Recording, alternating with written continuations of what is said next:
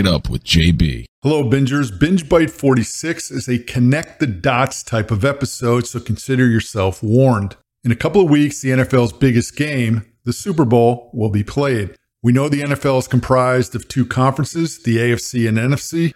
This was the result of the merger of two separate leagues in 1970, the AFL and NFL. That merger was agreed to by both leagues in 1966, and fans tend to forget that the first few Super Bowls were between two separate leagues, with the big game known as the AFL-NFL World Championship Game.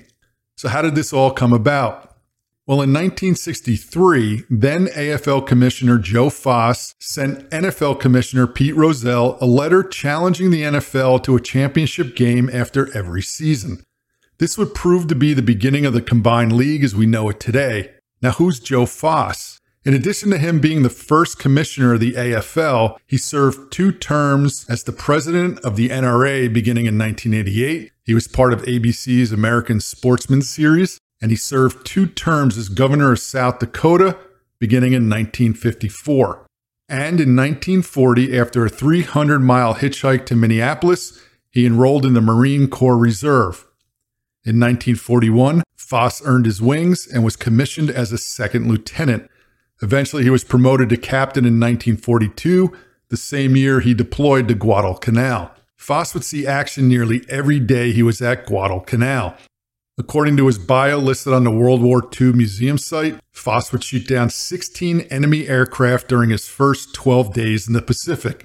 In one day, he shot down 5 Japanese fighters in 2 missions, becoming the Marine Corps' first ace in a day. Foss eventually contracted malaria, was returned to the U.S., and was awarded the Medal of Honor from President Roosevelt. He eventually returned to the Pacific, got malaria again 8 months into his second tour, and returned to the U.S. With the Congressional Medal of Honor, Foss is one of 3 winners of the medal associated with the NFL.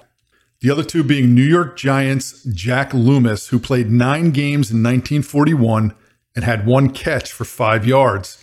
He died March 8, 1945 at 29 years old on Iwo Jima.